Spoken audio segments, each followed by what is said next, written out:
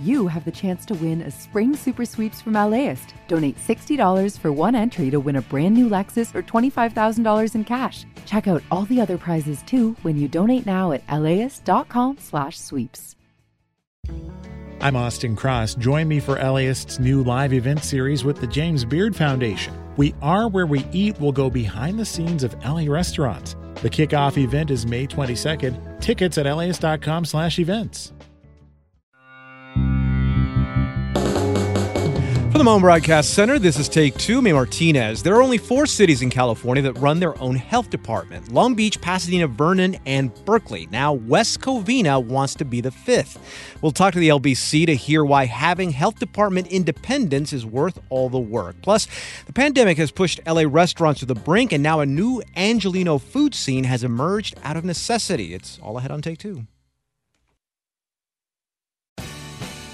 The LAist Spring Super Sweeps is happening now. You can win amazing prizes while supporting your source for local fact-based journalism. One lucky grand prize winner will get to choose a brand new Lexus or $25,000 in cash. Other prizes include an electric bike from Juice Bikes and $1,000 gas gift cards. Your donation of $60 gets you one entry to win, and the more you give, the more entries you get. Donate now at LAist.com/sweeps. Start your Saturday with something that will grow your kiddos' brains and get their creative juices flowing. Join us at LAist for a morning of multilingual story times, interactive performances, art making, and lots of kid fun. Bring the whole fam and join us for a super fun Saturday at LAist in Pasadena on June 1st. Tickets at LAist.com/events. See you there.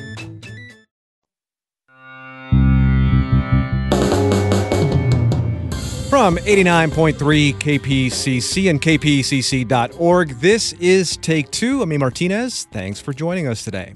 Coming up, how banana trees in California could help fight fires. That's right, BANANAS, bananas fighting fires. That story's just ahead.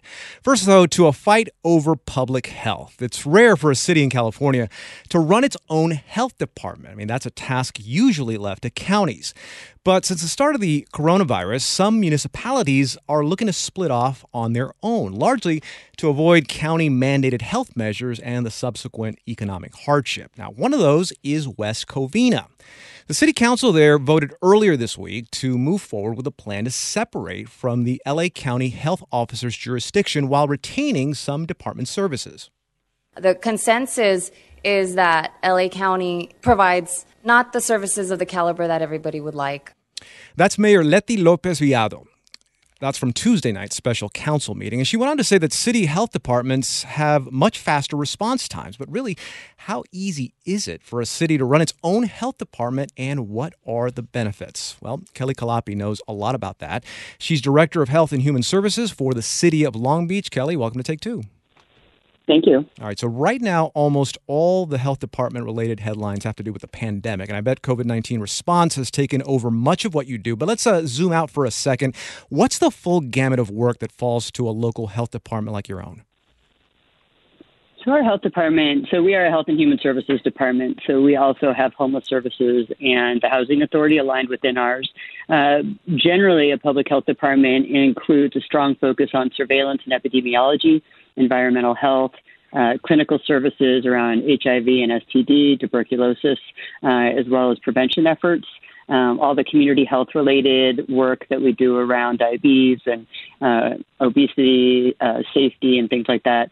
A strong focus on data analysis, and many other direct services like WIC, Black Infant Health, and many other programs. So we operate about 40 programs within the city of Long Beach right now through our department. So pretty much anything that the county does, you guys are also doing in Long Beach. That's true. Yep. Yeah. Now, okay, Long Beach, though, is still part of LA County. So what's the relationship to its health department, if any? So we operate independently. We have their own jurisdiction and authority to make the local decisions. There are some funds that come through LA County that then they disperse to us. Those are things that come through CDC and other. But generally within the city, we do coordinate. We are in a lot of conversations together, but we operate independently. Independently. Okay. Now, compared to others, Long Beach has received some praise from Governor Gavin Newsom for its vaccine rollout. How did your health department in Long Beach approach things differently than LA County? Well, I think there are a couple of things. So first, when the vaccine started coming out, we started looking at the different risk levels within the tiers that we were allowed to vaccinate in.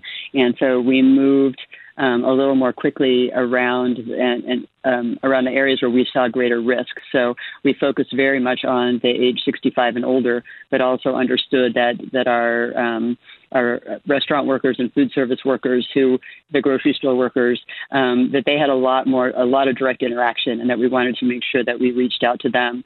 So we haven't gone through the process of going through all the different, an entire group before we move to the next. We continue to vaccinate, still within the tier set by the state, but at multiple levels throughout, given the vaccine that we have. Would you have had the option to do things differently than say, the county or the state? We can't do anything differently than the state. The state sets the base criteria, but we have moved differently than the county has. In what way? Where's the wiggle room between the city and the county? So we make their own decisions. So for instance, during this time of the COVID pandemic, the state sets the mechanism for the ability to move tiers and openings. And so they have established that as a county, or that it's only the county where that can be selected. So the county is in purple tier. So we're in purple tier, and we can open only as fast as the state allows, but we could be more restrictive than the county, or we could open within that same tier more quickly than the county does. So that's in terms of opening. And then in terms of the vaccine, we chose, because we are much smaller than the county, we were a little more nimble in the ability to set up large-scale vaccine sites and others, because we have a lot of localized relationships already built. We have a convention center, we have a community college, we have a state college. All of those things really have helped us to be able to move forward the testing pretty quickly, and also the vaccine. Yeah, and that leads into what I was going to ask you next, Kelly, because that nimbleness seems like would be a significant success for the city of Long Beach. And operating independently, I would imagine, helped that nimbleness. I think it does. I think the localized relationships, the ability to move very quickly, all the practice that we've done in terms of all of our public health emergency work in the past has really allowed us to move quickly, and it has worked. The county, is large, but they also have a lot of different capacities that we may not have. They have the ability throughout many different communities to fund at a different level and to do larger scale access. Any other advantages, Kelly, that maybe we can't see to having a city-run health department? Well, I just think when you are a city, you're very much engaged with your community partners. You're engaged with your local council members.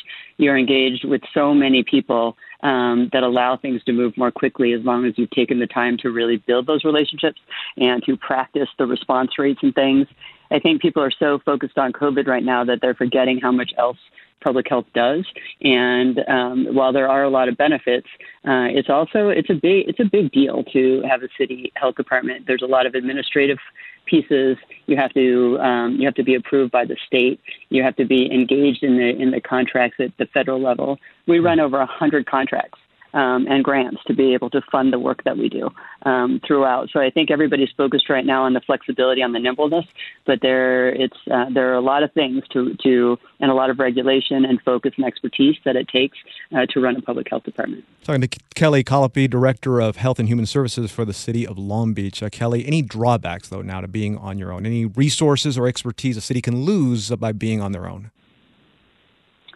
I don't think that there is a mechanism necessarily for losing, but as I was just talking about, there are many resources that come through state and federal levels that you have to be a qualified health jurisdiction to be able to access. And then it's the ongoing negotiation at a more local level to be able to access those resources. And then unless a city wants to completely fund its health department, it takes a really strong focus on fundraising and management. So I think it does allow for a lot of nimbleness, and you can get a lot done, but you have to have a lot in place before you're ready for that. And so I think as people are considering the possibility of its own health department, is to understand that for us to get to where we are now, to be able to move quickly on this nimbleness and this flexibility, has taken years of work to put into place to allow it to move this direction. Kelly, when it comes to talking to counterparts on the county level, on the state level, and maybe even on a larger scale, you being the person that runs this health department for the city on your own, is it easier to have that communication than, say, a city that doesn't and is trying to reach out for help?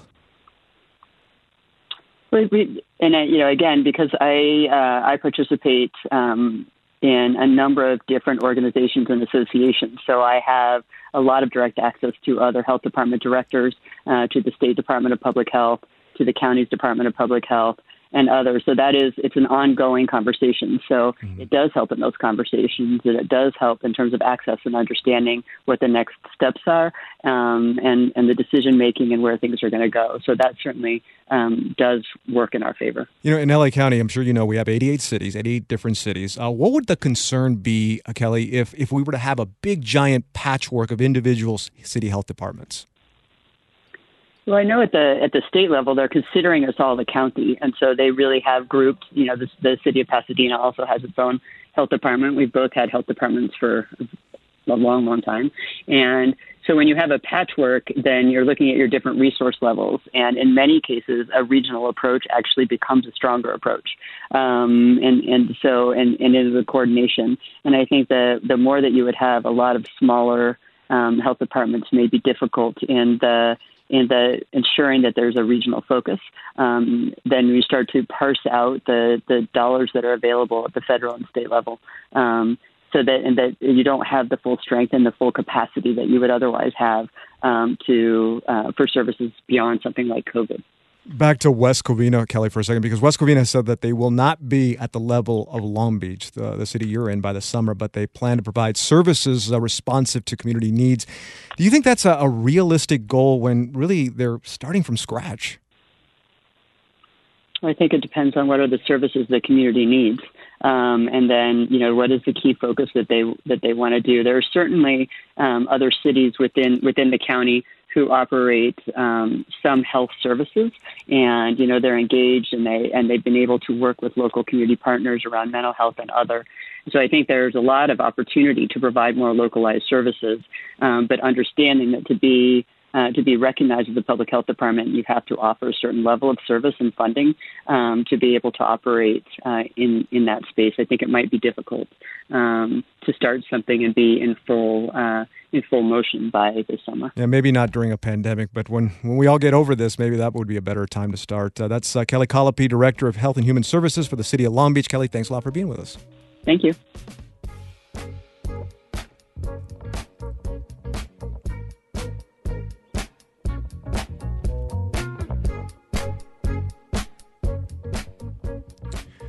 The pandemic has affected every aspect of our lives, especially when it comes to our kids' education. It's even trickled down to the application process.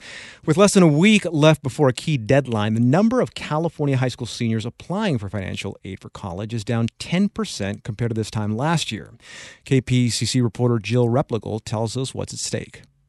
Linda McGee, the college counselor at Downtown Magnets High School in L.A., has a singular focus these days. It's to whittle down the list. I call it the wall of shame. Of the school's seniors who haven't yet completed the free application for federal student aid, or FAFSA, or for undocumented students, the California DREAM Act application. These applications can unlock tens of thousands of dollars in grants, loans, and scholarships for college. Most students qualify for some form of financial aid, and low-income students can often get their college education paid for entirely. So this year, McGee is using any means possible to get students to fill out the application, even texts and calls to a student's personal cell phone. I harass them until they're like, oh my God, okay, I'll do it. Just get off my back. And they respond. This year, at least 78% of her seniors have already submitted their financial aid applications.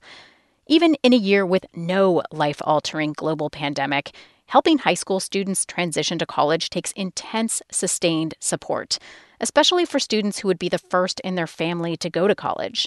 Sometimes, McGee says, it takes a 2-hour conversation just to get a student to shake off the idea that they're not college material or that they can't possibly afford it. If in their family, college going is not like a given, they could talk themselves out of it. One step where it's easy to lose future college students is applying for financial aid. It can be daunting. In normal times, families might bring their tax returns and other necessary documents to a weekend workshop where they could get help applying. This year, applying for aid can get stymied by ludicrous problems, like this one. Students whose parents don't have Social Security numbers, and McGee estimates this is the case for up to 1 out of every 5 seniors at her school, they can't file their FAFSA application electronically like most students. They have to print out the signature page and mail it, but almost no one has a printer at home. And of course, they don't have stamps. It's crazy. The ability to mail a letter, the ability to print from your house. These are privileges. The people who create these systems don't think about that. The overall 10% drop in financial aid applications among high school seniors, that number hides big disparities among schools, similar to the pandemic's health and economic impacts. FAFSA applications are down 14.5% among seniors at low-income high schools, and down 16% at schools largely attended by students of color. You might be saying, what if students are just planning to take a gap year, maybe work a bit, and then go to college?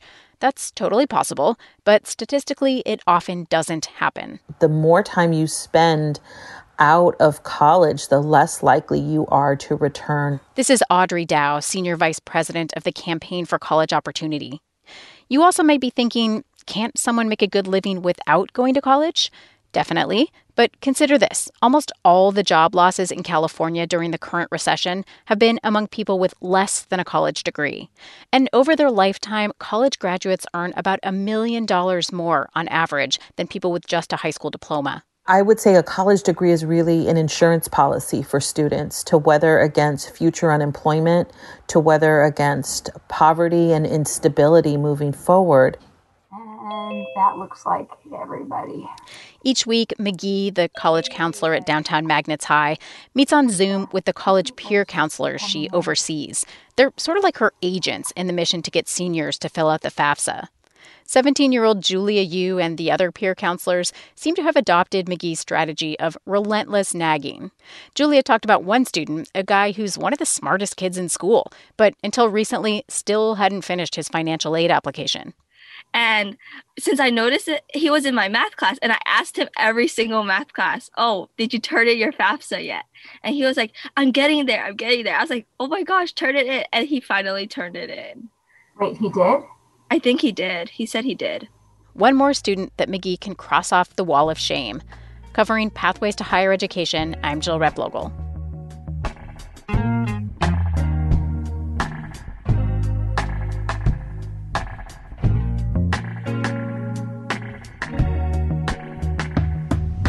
I think we maybe tried 101 ideas to try and fight fires here in California, even prevent them. I mean, we have to. The fires happen all the time, and when they do, they usually are terrible, and the results are devastating.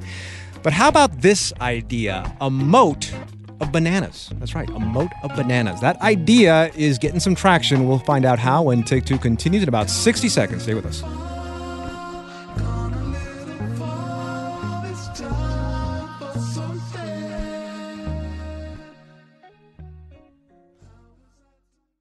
The journalists of LAist work for you. I'm Julia Paskin, your host for Weekend Edition on LAist. It is my job to get you the news every Saturday and Sunday morning so you can start your day engaged and informed, even on the weekend. But this place is too big and interesting to stay home, so I'm here to motivate you to explore LA from the best hikes to the most interesting events. I'll bring you the stories and the people behind them. LAist, independent journalism, fact-based journalism. LAist has a new live event series with the James Beard Foundation. We Are Where We Eat will go behind the scenes of some of your favorite LA restaurants to find out how and why they do what they do. I'm Austin Cross. Join me for the first event where we'll explore how restaurants help make a neighborhood, and we'll all have something delicious to eat afterwards. It's May 22nd at the Crawford. Get your tickets now at laist.com/events. Back now with more Take Two on 89.3 KPCC and streaming on the KPCC app. I'm Martinez. One of the big issues we've returned to over the years, and quite a lot more recently, is how different industries have handled toxic workplace environments and also issues of discrimination, specifically around race and gender, especially in newsrooms. We've been going through our own reckoning here at KPCC, and now it's spilled into the world of podcasting. Earlier this month, some accusations were made against the host and lead reporter of the popular Gimlet-produced podcast, Reply All, that's resulted in both of them stepping away from the show. For more on what happened and what it means for the industry, we turn now to Nick Quah, host of the LAist Studios podcast, Servant of Pod, and our go-to guy for talking about all things podcast. Nick, welcome back. I suppose it's a pleasure to be here in a way. Oh, thank you, Nick. Thank you. But we're first live, so there we go. We're breaking new ground. All right, so the background on this is very layered. So to start, these two people we mentioned up top, the host and reporter of Reply All, started a mini-series called The Test Kitchen to talk about this exact issue that we're talking about, how the media's dealt and not dealt with toxic workplace dynamic. Nick, what specifically did this series tackle?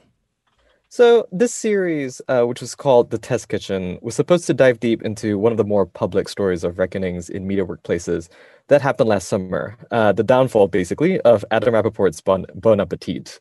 And I should say there were a lot of these reckonings that took place last summer. It took place in the backdrop of the George Floyd protests. Vulture has a whole list about these various reckonings in the media industry in particular.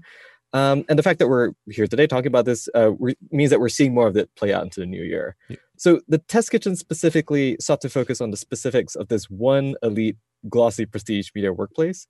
And when it released its first episode on February 6th, it set up a story about power imbalance, in-group, out-group dynamics, racial inequity, pay disparity. And they kind of wanted to use this story as a way to talk about like power structures and organizational sort of structures more generally. Okay, sounds good so far. Then what happened just weeks into the series launch? So shortly after the series debuted, Reply All itself became embroiled in a scandal of its own. It happened quite quickly, and it started when a former Gimlet staffer named Eric Eddings, who is Black, published a Twitter thread accusing the Reply All team, and specifically the founding co-host PJ Vogt and longtime senior staffer Suruthi Pinnamaneni, who, by the way, was hosting and leading the miniseries, of basically having engaged in antagonistic behaviors in the workplace that more or less mirrored what was being reported in the miniseries about Bon Appetit. That threat kicked up a social media firestorm, and within a few days, both Vogt and Pinnamaneni would depart from the show permanently, though not from the company itself, I should say. And as we learned this morning, the Test Kitchen itself will not be completed as a series. What kind of things were they accused of? So Eddings accused the team in general, but Vogt and Pinnamaneni specifically, of contributing to, quote, a toxic dynamic at Gimlet that was near identical to the Bon Appetit culture depicted in the miniseries. So the substance of his accusation is largely tied to a union push that kicked off within Gimlet in late 2018, early 2019, before they were acquired by Spotify. And it's my understanding that campaign led to a pretty divisive environment within Gimlet. And there's just a lot of ugliness associated during that time. And I don't know, possibly after that, people took things seriously. Eddings talked about how sort of he sat down with Vogt and tried to explain about how hard it was to be a person of color at a company, how he felt discriminated against, and Vogt being semi-management, just not wanting to hear him.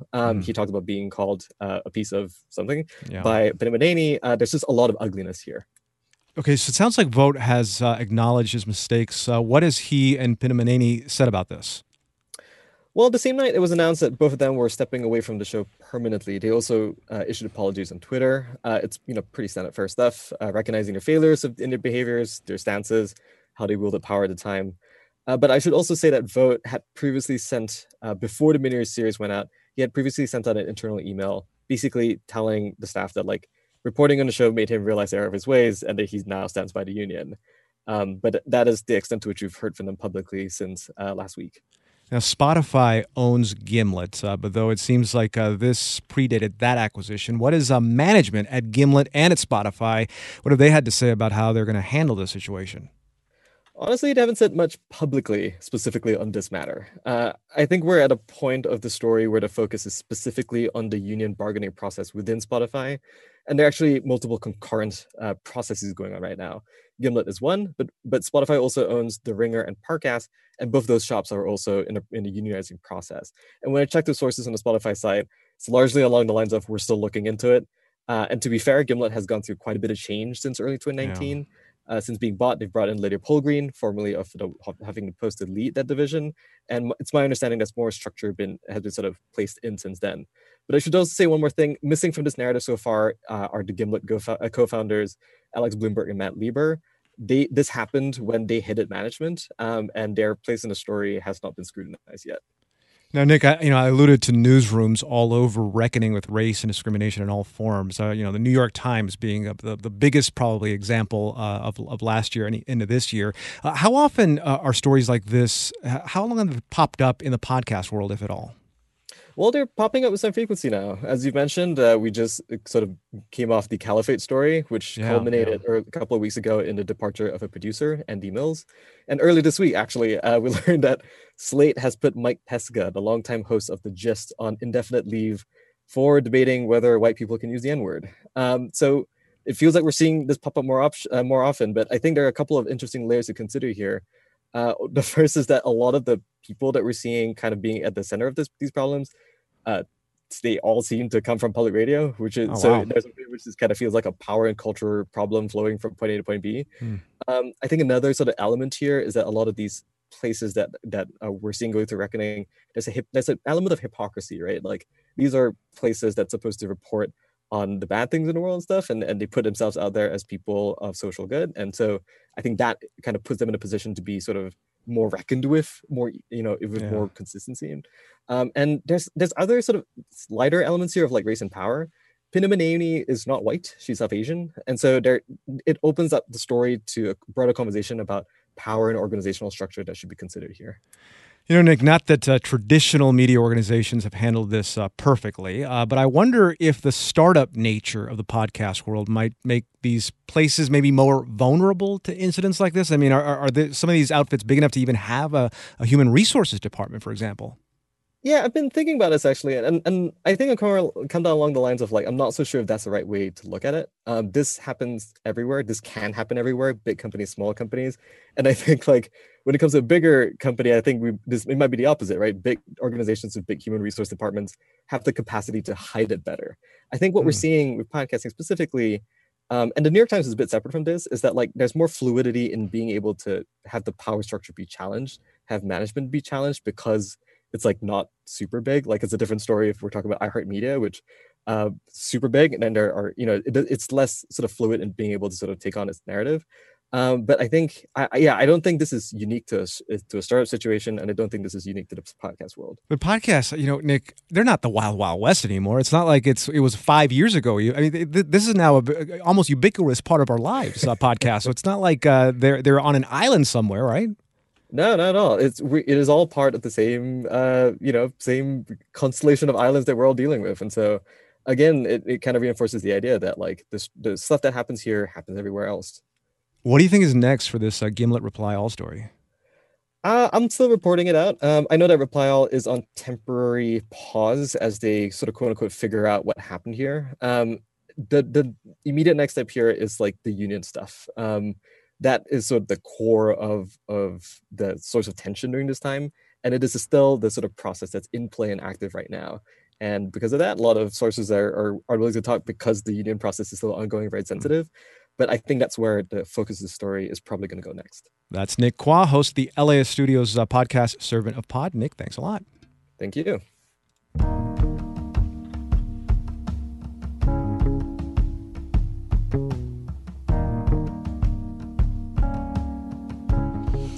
All right, moving on. The last 4 years of fire in California have left us scrambling for solutions, such as trying to figure out how to do more prescribed burns.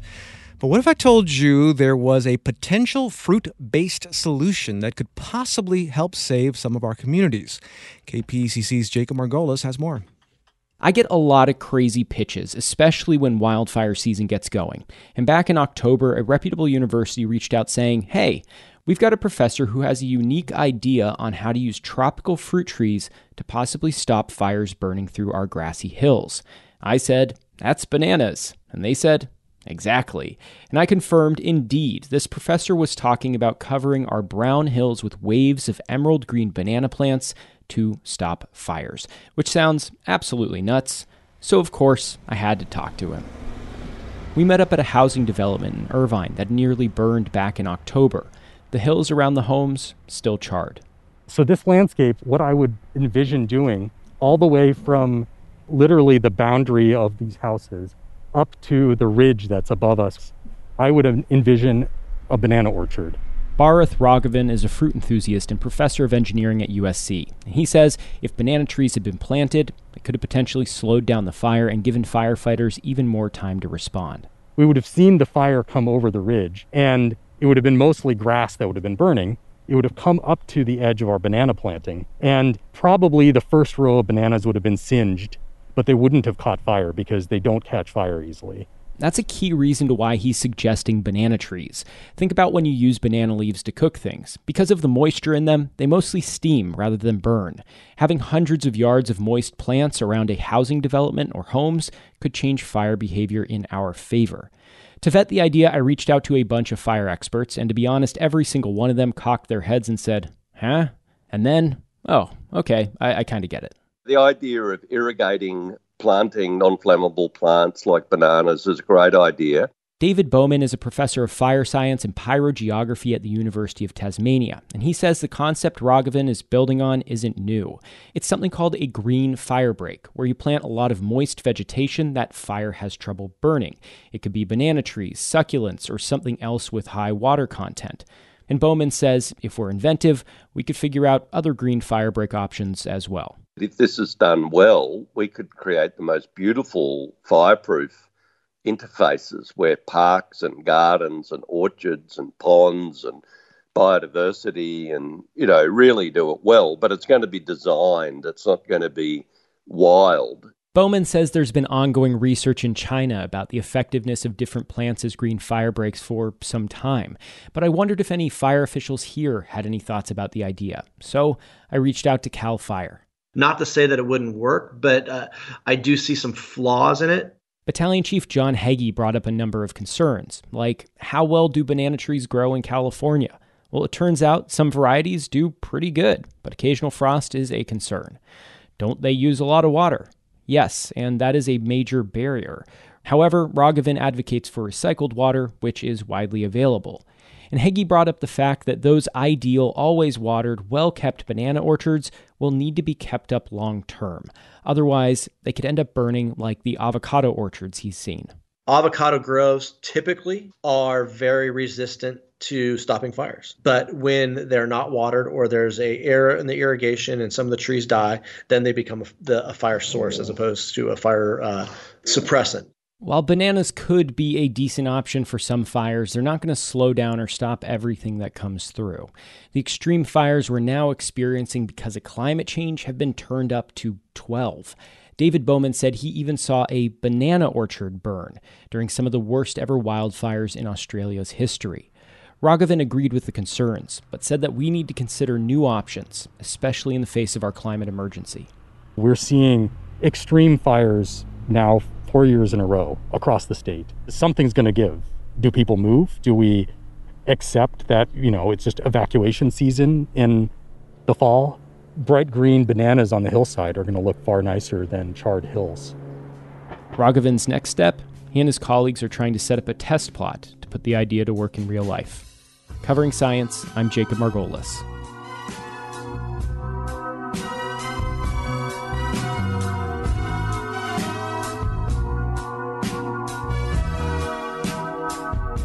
When I was a boy, just like Grandpa Simpson, there were an endless amount of stores that I could just linger in for hours. Radio Shack, Borders, Blockbuster, Toys R Us, Sports Authority. Oh, the days of the store where you can just get lost in and sit and just be yourself are slowly leaving us because now another store has hit the dust. That's coming up when Take Two continues. Stay with us.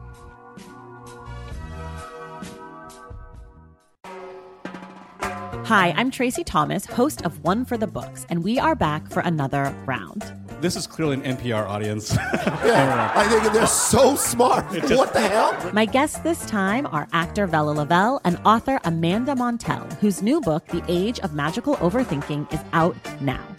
Join us on May 15th at the Crawford Family Forum for book talk, trivia, and hot takes. Tickets can be found at laist.com/events. As a farmer's son from a desert region in California, J.B. Hamby thinks a lot about water. I spent a lot of time digging up history, particularly about water, which is the origins of the Imperial Valley. How this 28-year-old became the youngest lead negotiator on the Colorado River ever. And how he could shape the most consequential negotiations to date. Listen to Imperfect Paradise, the Gen Z Water Dealmaker, wherever you get podcasts.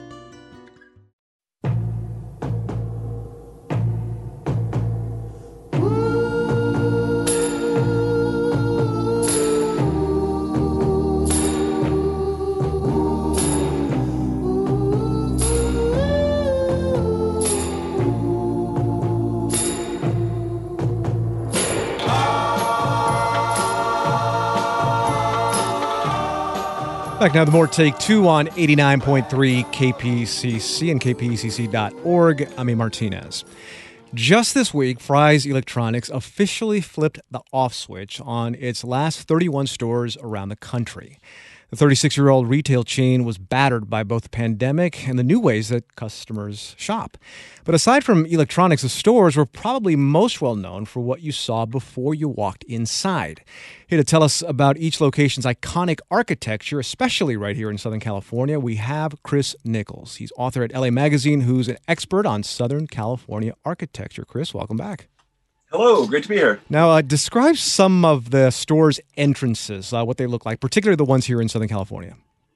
Well, a lot of them were just repurposed tilt-up simple buildings or new things, but some of them, they went to great lengths to carry the theme all the way from the interior all the way to the entrance, the street, the signage, like in the City of Industry, the great gears and levers of early industry. There's a great, there's a Roman one in Fountain Valley. There was a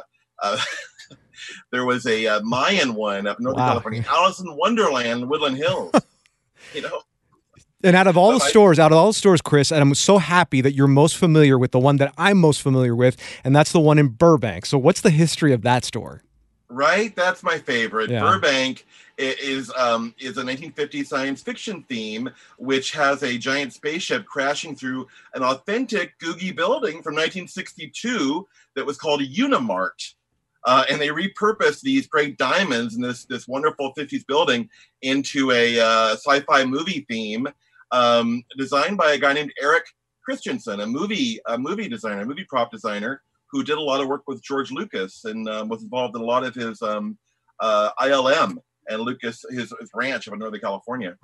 And the thing about the Burbank store, Chris, is that it continues the theme, as all the stores do, the inside. I mean, there's a lot of stuff inside that still kind of continues the theme that you're somewhere else, or at least if you want to imagine like you're somewhere else. Right, there's a drive-in movie where you can eat food and watch movies in vintage cars. You can go inside of the spaceship next to Gort from the day the Earth stood still and watch TVs. Test drive the TVs. It's awesome. The alien octopus in the Burbank store. I used to love staring at that thing. Yeah. And the Jeep cut in half by the laser. Yeah. Cool. Yeah, like a War of the Worlds happening in Burbank, right? Yeah, all around you. And I mean, and it really puts you in a different place, and it gets you excited to go there. You want to go check them all out. I mean, they were all so well done and so thorough and so beautifully designed. What's the history of why the stores had interesting design elements in the first place?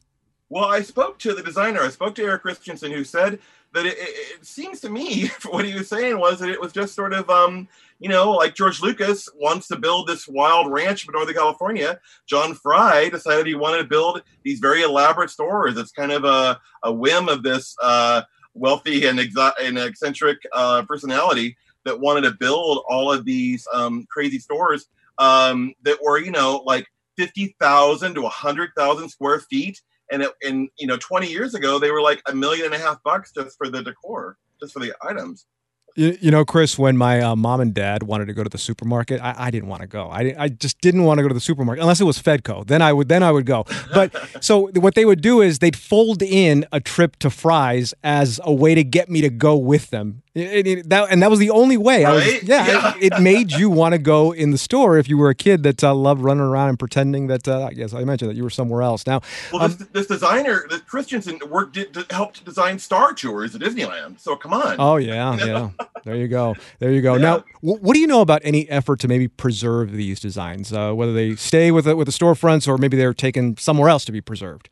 Well, Christensen thinks that they're being disassembled today, and he believes there might be an auction and that they're going to be saved by Fry's. So some will end up with the Fry's family and some will end up at auction, he thinks. Wow. I mean, if they put any of that spaceship up for auction, there's going to be a lot of people. Chris, I think you and I might be bidding against each other to buy some of that stuff. I mean, what do you think is, I mean, obviously just the look of it is appealing, but does it harken back to something else maybe in our childhoods that maybe we know is probably never going to come back? Well, I think growing up in LA, you get used to theme environments. You're like spoiled that you have. You have Knott's Berry Farm and Disneyland and all these wonderful places that are, these wonderful world-class themed, exciting places that you want to go and be in another world for a little while. And, and amazingly, in California, we have this electronics store of all places that also transported you to another world. Yeah, and on the inside, too, they also had a very interesting layout. I remember going to for the first time and thinking, this is not somewhere I really have ever been before or at least seen before. Tell us about the layout and where it came from. Well, yeah, it was really unique because the Fry family came out of the grocery store industry. And so they laid it out like a big grocery store. And actually, the earliest stores had food in them. And, up until recently, they had snacks and drinks and waters and things that you would take while you're, going home to play video games or going home to veg out in front of the TV. You could stock up on snacks and things. So they still kept that same idea up until just the end here. And they had so many toys, Chris. They had so many toys that I used to love. I mean, I had to walk out with one at least. I mean, if I'm going to go with my mom and dad shopping, I might as well get some out of it, and how about all the stuff in the checkout on your way out? That's the best. Yeah. There was like a long line, a long kind of aisle of things that you could still pick up right at the end, right when you're about to pay, just to make sure that you saw just about everything they had. Chris Nichols, author at LA Magazine, who's an expert on Southern California architecture. Thanks for joining us on this memory lane trip. Thanks so much.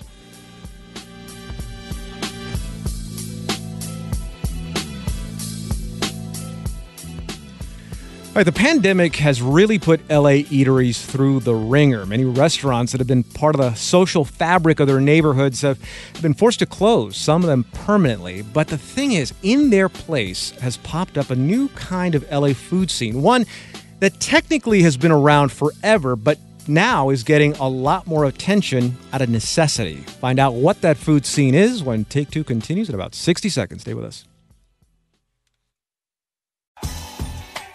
The journalists of LAist work for you. I'm LAist correspondent Frank Stoltz. With democracy at a crossroads, my job is to cover civics and democracy from the voter's perspective. I examine who holds power, how they wield it, and how that affects all of us across Southern California. LAist, independent journalism, fact-based journalism.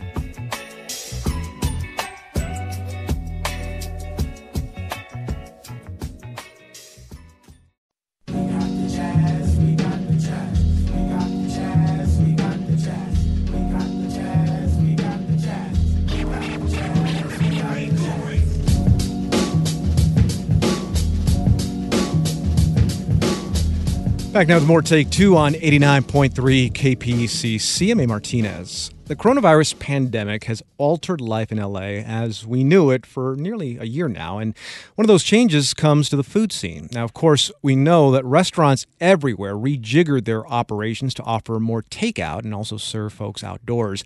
But in 2020, cooks and food vendors all over turned to social media to sell their goods from home, a trend that could reshape the way Angelenos eat. That's according to writer Cesar Hernandez, who recently wrote about the changes for LAist. He joins us now. Okay, now I'm curious about the scope of this particular group. Any sense of how large this community of home cooks is, and has it just gotten bigger in the last year or so?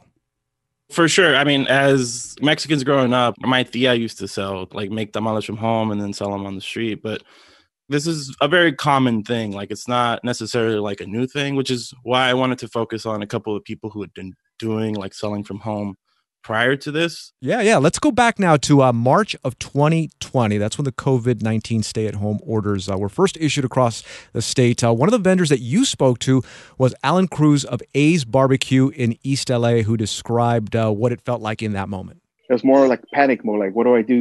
Like I kind of just settled with it. It wasn't ideal, but it worked. So then I got comfortable with it and I keep doing it. But at the same time, I got to be mindful of my neighbors. So Cesar, tell us more about the immediate impact all of this had on people like Alan. So he used to be a pop-up. And at the time he was selling smash burgers at Boomtown, which is a brewery, which is common for a lot of pop-ups to pop up at breweries. And he got the news. And I think the way he described it was that he heard that the NBA had just shut down. And he hit panic mode and like he was unsure of the future. So he tried a couple pop-ups and it didn't work out. So he eventually just went back to selling from home because when he first started, he would just do like pre-orders. But now that he's back home, he like developed a website to like streamline the process. If there's any silver lining, it's that, and this is true of a lot of these vendors, they have gotten the added bonus of everyone being home and everyone scrolling through Instagram. Yeah. So, and also just the structure of like, now you have a set place and time. Yeah, adapting with the circumstances. You also spoke to several food vendors operating from their homes in different neighborhoods, as you mentioned. Let's hear from Doreen Nakama of East Los Musubi. So our son has really, really bad asthma. And that was one of the reasons that I stopped working is because, I was on the reg and like so close to people. And when the beginning of this, it was just so scary. Nobody knew what was going on. And so we're like, we needed that extra income, but in the safety of like our home and for the protection of our family. So there's this old phrase, necessity is the mother of invention. And in this case, for a lot of home cooks like Doreen, the necessity of the moment meant that they had to figure out ways to adapt. So how did the pandemic really push these home cooks to go out and sell from home? So I think that the biggest ingenuity is like using social media and like creating this pre-order system. And I think East Los Musubi is one of the most, I wouldn't say intricate, but it's intricate in its simplicity. Like, so essentially what it is you'll hit them up on Instagram, you'll tell them what you want to order, you'll see if they have time slots, you confirm payment. And then once you show up, they just drop your order either on your hood or on your trunk, and then you just leave. And it's completely contactless. It's very simple. And, I actually like admire the way that they did it. There are other people like Vias Tacos in Highland Park who he has the same thing. It's a pre-order system, but he gives you like I think it's like a 5-minute window. And it's just so like, his grandma's neighborhood of Highland Park doesn't get clogged with like a bunch of restaurants. Cause I did mention that they're getting like the added bonus of like people just showing up. So it can like really, call attention because there's increased traffic. Yeah, and parking's at a premium. I mean, it's LA, right? So you can't really find that many places to park in parts of the city. So if all of a sudden someone that lives next door can't park their car when they come home from work, that's going to be a problem. Yeah, and I think that's one of the biggest concerns for the most part. And in the piece, I called it the neighbor problem.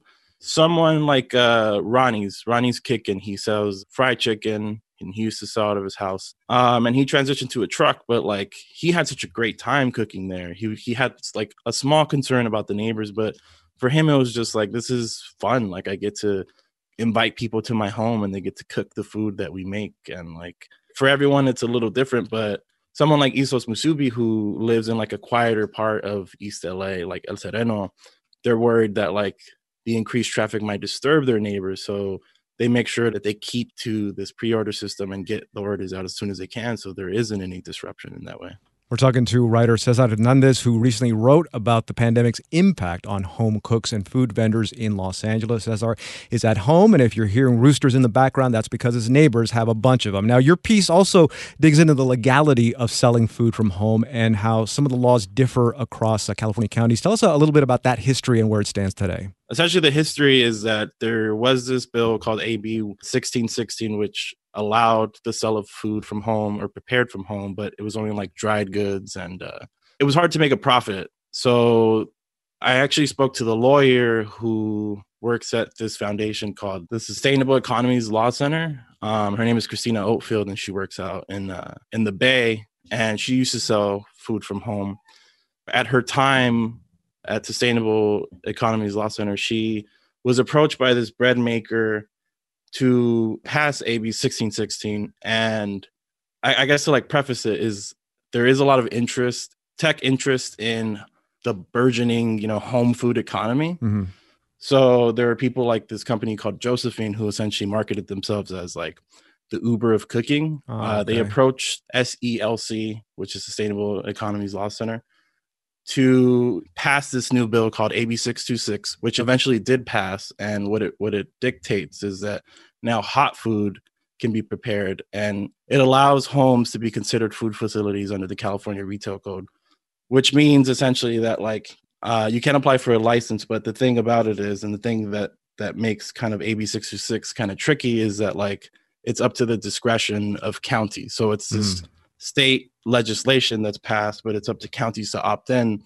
And so far, only Riverside has opted in. Only Riverside. Okay. How do the home cooks feel about the current restrictions then? That's the difficult part, because like there are people who did try to go and like try to obtain a permit, but because LA hasn't opted in, so to speak, when they went to go speak to public health officials, they told them that there is no permit that exists right now for you to be able to sell from home. And Ronnie from Ronnie's Kickin' essentially told me that they said, yeah, just keep doing it until someone rats you out. Adam Martinez of Isos Musubi told me the same thing, that he tried, he looked into it, but like it just doesn't exist. So people are just finding a way. People are just finding a way to keep selling. Like I spoke to Goat Mafia in Compton, and he was saying that like we're just out here doing the ghetto, bro. It's just like we have a licencia de Dios, you know what I mean? Which is just like a license from God, Like this is kind of like a dicho that you say. Yeah. Now, one more thing, Cesar, because I think we're all wondering what life is going to be like when everyone's finally vaccinated and we can go back to life somewhat being the way it used to be in some ways. How do you think these very creative chefs that are just adapting to the situation, how do you think all that's going to reshape the LA food scene going forward? This was a point that I didn't get to touch on too much, but like the fact that big tech is involved in driving legislation is scary. Like the way that tech was involved in AB 626 was pretty evident in that they had an interest. But I think that people like this are finding ways to like exist outside of that. And like they've got such a network of support. And I think that will reflect in a few years, or in this year even, how LA is eating, because, like so many of the restaurants that we loved and the talents behind them are starting to go home. So like if any of these people have some sort of influence or like some sort of following, most of their audience will follow them home, because it's unlike anything else, but also like wanting to support people trying to do their thing. That's Cesar Hernandez, who recently wrote a story for LAist called "The Pandemic Pushed Home Cooks to Up Their Game," and it's changing LA's food scene. You can read the full story at laist.com. That's LAIST.com. Cesar, thanks a lot. Thank you,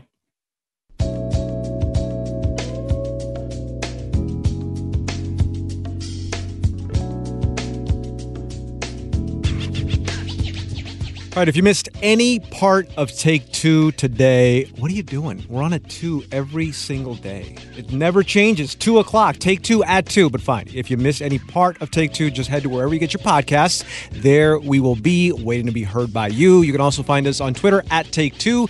That's at Take Two. I'm there as well, at A Martinez LA. That's at A Martinez LA, and that is good for Twitter and Instagram for your social media convenience. Thanks for listening. Thanks for trusting us with your time. Take Two is back tomorrow at 2. Marketplace is next.